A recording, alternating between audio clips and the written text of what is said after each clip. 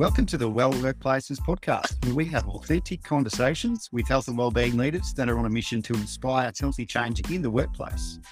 I'm your host, Tom Bosner, and today's episode is proudly brought to you by Pinnacle Health Group, Australia's leading corporate wellbeing provider, who are on a mission to deliver 5 million health experiences globally. Now, to stay in touch with the latest events and content related to Well Workplaces, you can click subscribe on Apple Podcasts, follow us on LinkedIn or Instagram by simply typing in Well Workplaces. Now, today I'm joined by a special guest, Josh Lambert. Now, a little bit about Josh before we introduce him formally. Josh is a wellbeing entrepreneur, physiotherapist, speaker, and co-owner of Pinnacle Health Group with me, actually.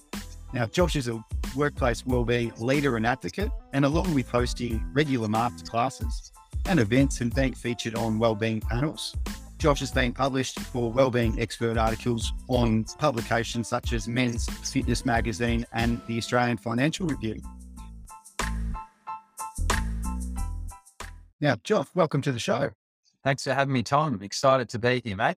Well, Joshy, we are speaking about health checks today, and I think probably just a really good place to start here is to get your expertise in on this topic. The world's changed a lot in the last couple of years. A lot of men especially haven't, I guess, stayed on top of their health, and health checks is one of those avenues for keeping yourself in check. I'm wondering from your perspective, why do you think health checks are so important in today's world, but also in the workplace setting?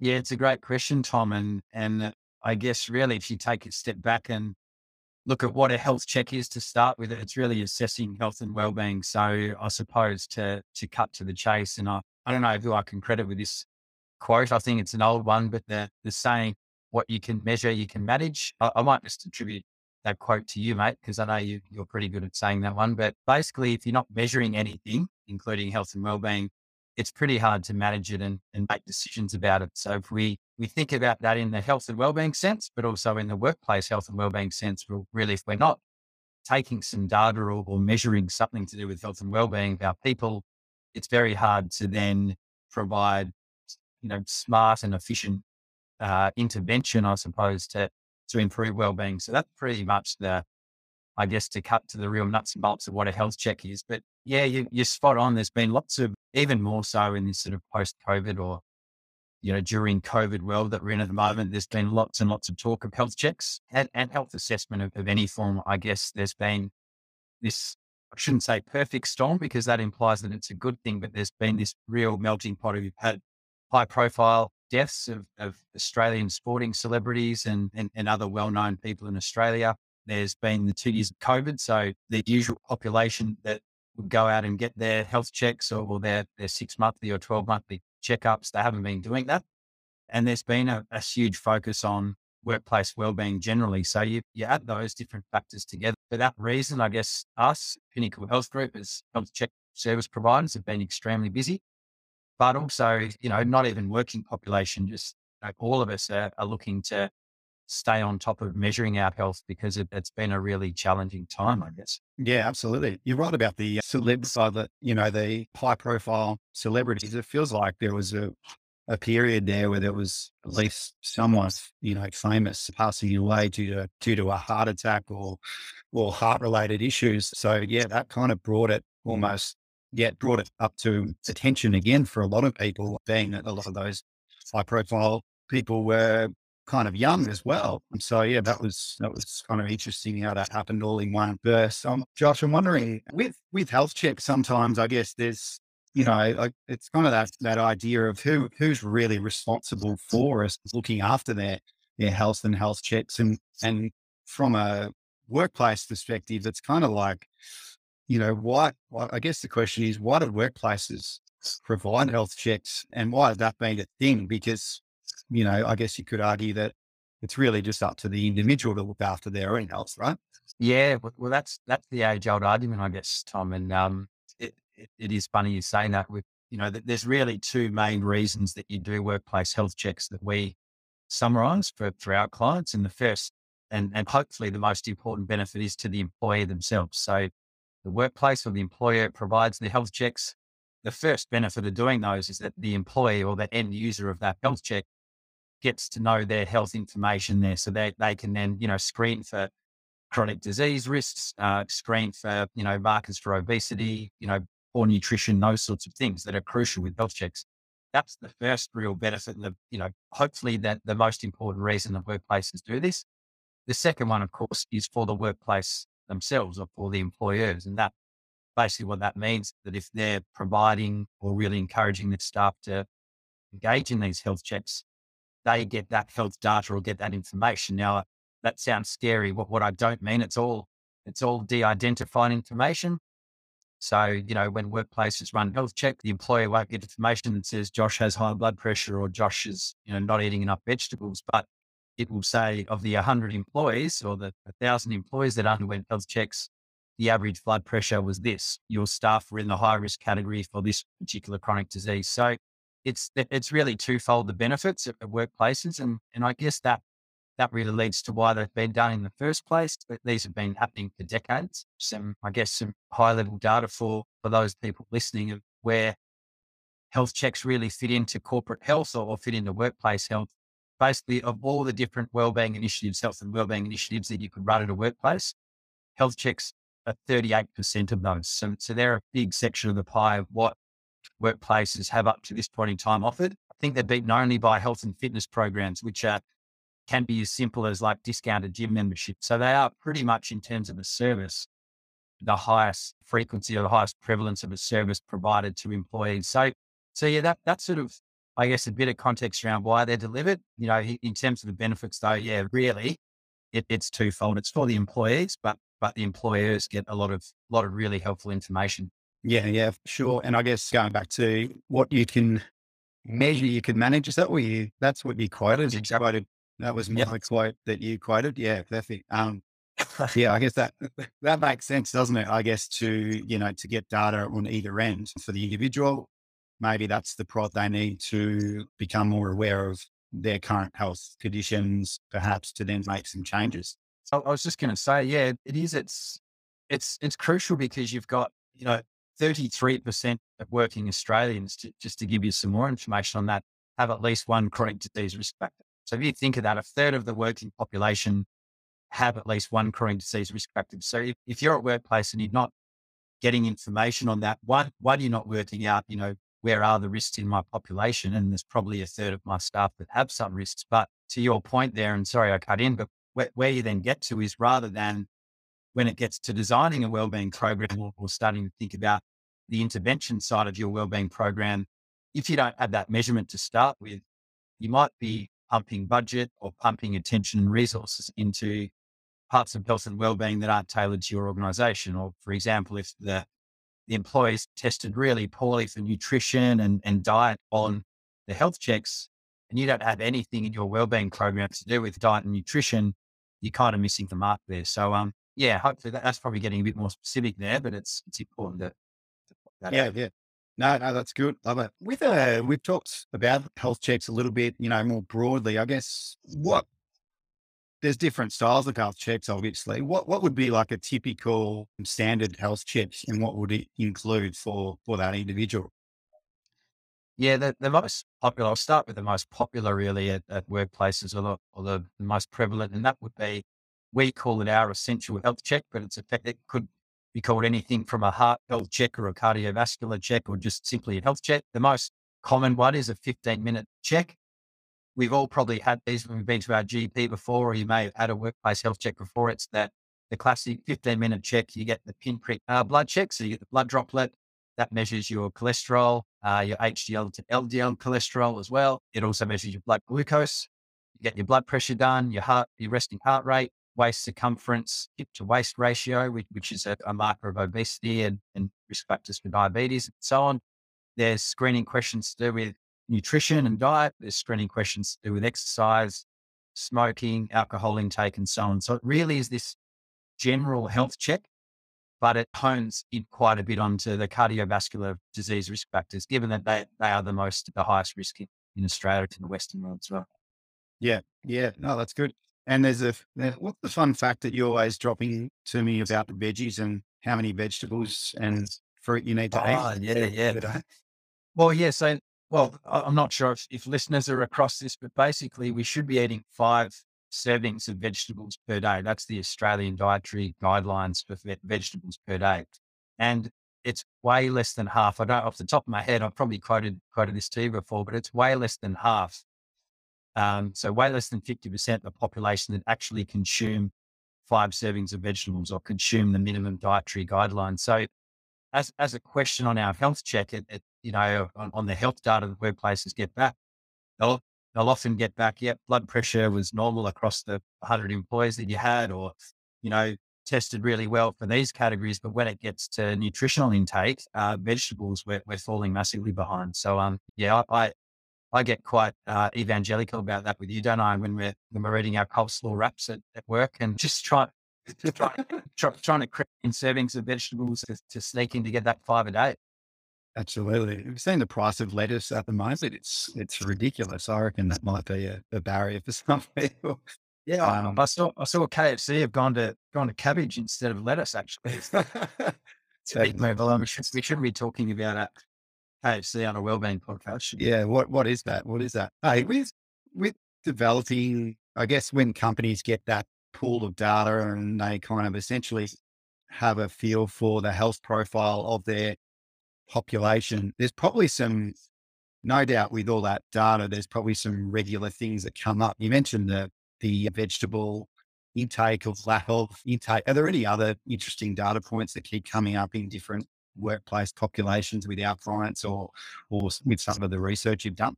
Yeah, in terms of the questionnaire questions, there's questions on lifestyle in general. So that is exercise frequency and duration.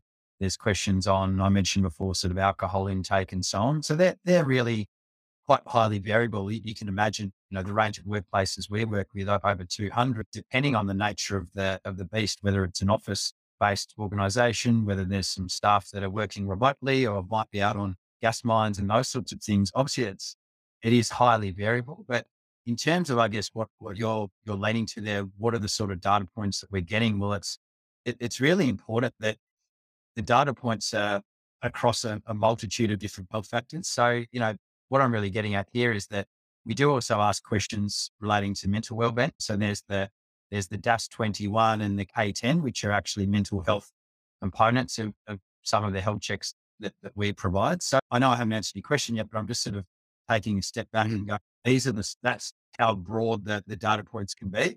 But, to cut back to your question, well, what are some, I guess, trends that we're seeing, outside of maybe the nutritional ones? Well, sleep is huge. So, are you getting more than 7 hours of recommended sleep per night?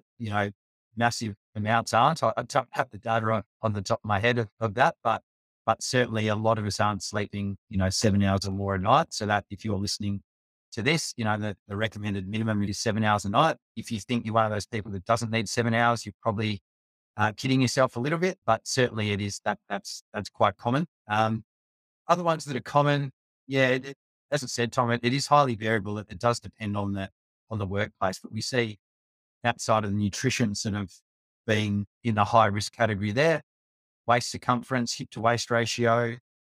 Let's face it, we've had 2 years where we're not moving as much. A lot of the corporate world working from home. It's colder now as well. We've been through lockdowns.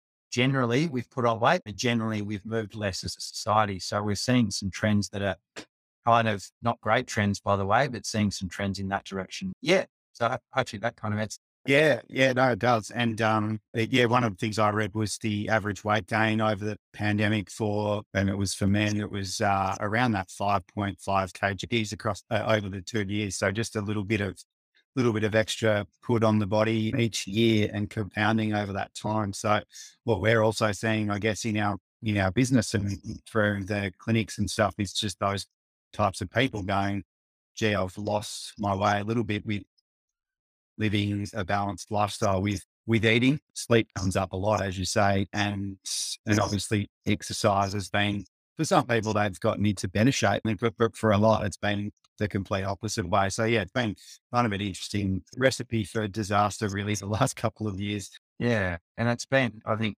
you asked sort of what other health checks are there? And you made me think of it as you were speaking there, but certainly the classic essential health check, the cardiovascular health check is super popular. probably worth noting as well that skin cancer checks would be the second highest, most popular health check that we run. And again, if you think about it, yes, there's been lockdowns and yes, it's been a pretty weird 2 years, but it's also been another type of health check that we've avoided as society. And we're still exposed to the sun, particularly here in Australia and across New Zealand as well. We've got some of the highest exposures to UV. So, skin cancer checks are huge in the workplace. They're a close second, and worth noting as well that from our, speaking of those data points that you asked about, across all of the skin cancer checks that we run at workplaces, and this is where, for those that haven't experienced this before, the skin cancer check is where a dermatoscopist comes out to the workplace. That's a fancy name for effectively a skin cancer practitioner. Comes out to the workplace, assesses the skin and looks at all the sunspots on the body with a dermatoscope. Basically, out of all the workplace programs we run, out of all the different employees, 71% of those employees that have a workplace skin cancer check done, it's their first ever skin cancer check they've had done. So I'll say that again. So basically 71% of employees that get a skin cancer check done through their work, it's the first ever skin check they get done. So for obvious reasons, it's a hugely powerful initiative because these people aren't getting skin checks done anyway. Or they're not voluntarily going out and accessing that as much as they should be. So even if it's that first line of defense and it's just exposing employees to it, it's hugely powerful. And you can imagine it's kind of an emotive subject when it gets to the workplace, because if you're saving lives by detecting melanomas, it's been pretty powerful. So yeah, I thought I'd mention that one as well in the two most popular types of health check there. Yeah, absolutely. No, it's a good one. Now, as we look ahead to the future, and I always like to talk, in 5 years or 10 years ahead with health assessments for workplaces, what do you think is going to change in terms of assessments? Are we going to, do you think organizations are going to be doing more of this or aiming to assess different aspects of well-being in the next 5 years, given the current environment of hybrid working and obviously remote working? Yeah, short answer, yes, Tom. I think just to give that some context, you look at it, and if you're, this melting pot we spoke before around COVID, awareness of employee wellbeing, the benefit of employee wellbeing and seeing productivity, but also this hybrid remote working and flexibility, employee wellbeing, employee health is going to be top of the agenda moving forward. So in that context, wellbeing programs, intervention for employees is only going to grow.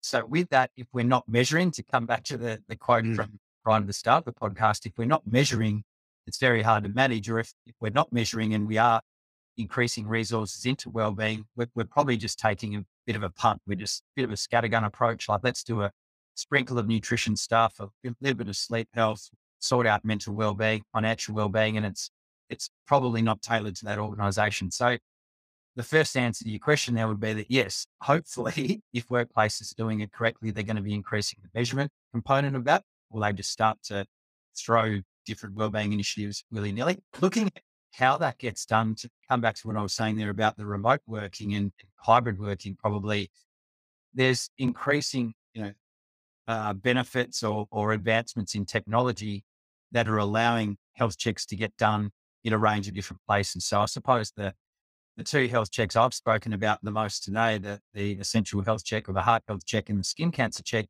they are traditionally done in person, in a workplace or in an office. Captive audience can get that done, and it's fairly easy to happen. But we fast track and we look at the world right now, if large majorities of populations might be working from home that day or remote working or hybrid, the challenges of getting everyone into the workplace to have that physical check done in person can be challenging. So there's new technology that's improving all the time with remote health checks. So there's actually some technology that exists at the moment to conduct those similar glucose and cholesterol tests from the home.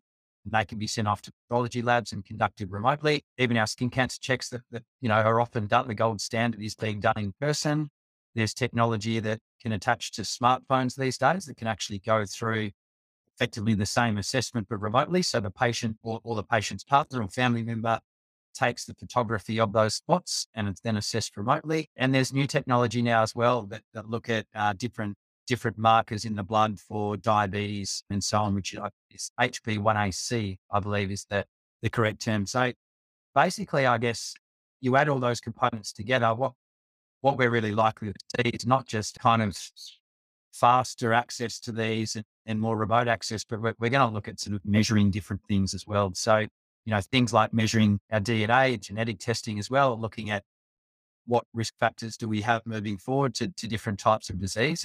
It's not crazy to think workplace health checks would be a lot more, dare I say, invasive, but would uncover a lot more information moving forward. So, Yeah, absolutely. And I guess the implications for that could be also at that pre-employment stage where you're getting a sense of people's, if it is something like genetic testing, and you're kind of getting a really good insight into those risk factors before they actually start the employment with you. So yeah, it's kind of an interesting thought and an interesting idea to think about, 5 to 10 years ahead. Josh, mate, that was great. Thanks so much for your time today. And yeah, chat soon.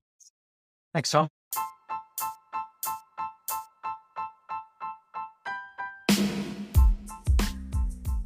Thanks for tuning in to another Well Workplaces podcast. If you've loved the show, it would be fantastic if you could leave us a review on Apple Podcasts. Or feel free to follow us on LinkedIn or Instagram and search Well Workplaces, or my profile, Tom Bosner. The show is produced by Alice Hoyle and is made in my backyard cubby. If you would like to hear more about our exclusive events and more about the Well Workplaces community, feel free to email me directly at tom@wellworkplaces.com.au, where I'd love you to tell me who I should interview in the future podcasts, and also tell me what you've loved most about the show. This podcast is really built on community input and built on the aspiration of inspiring healthy change in every workplace. Thanks for listening.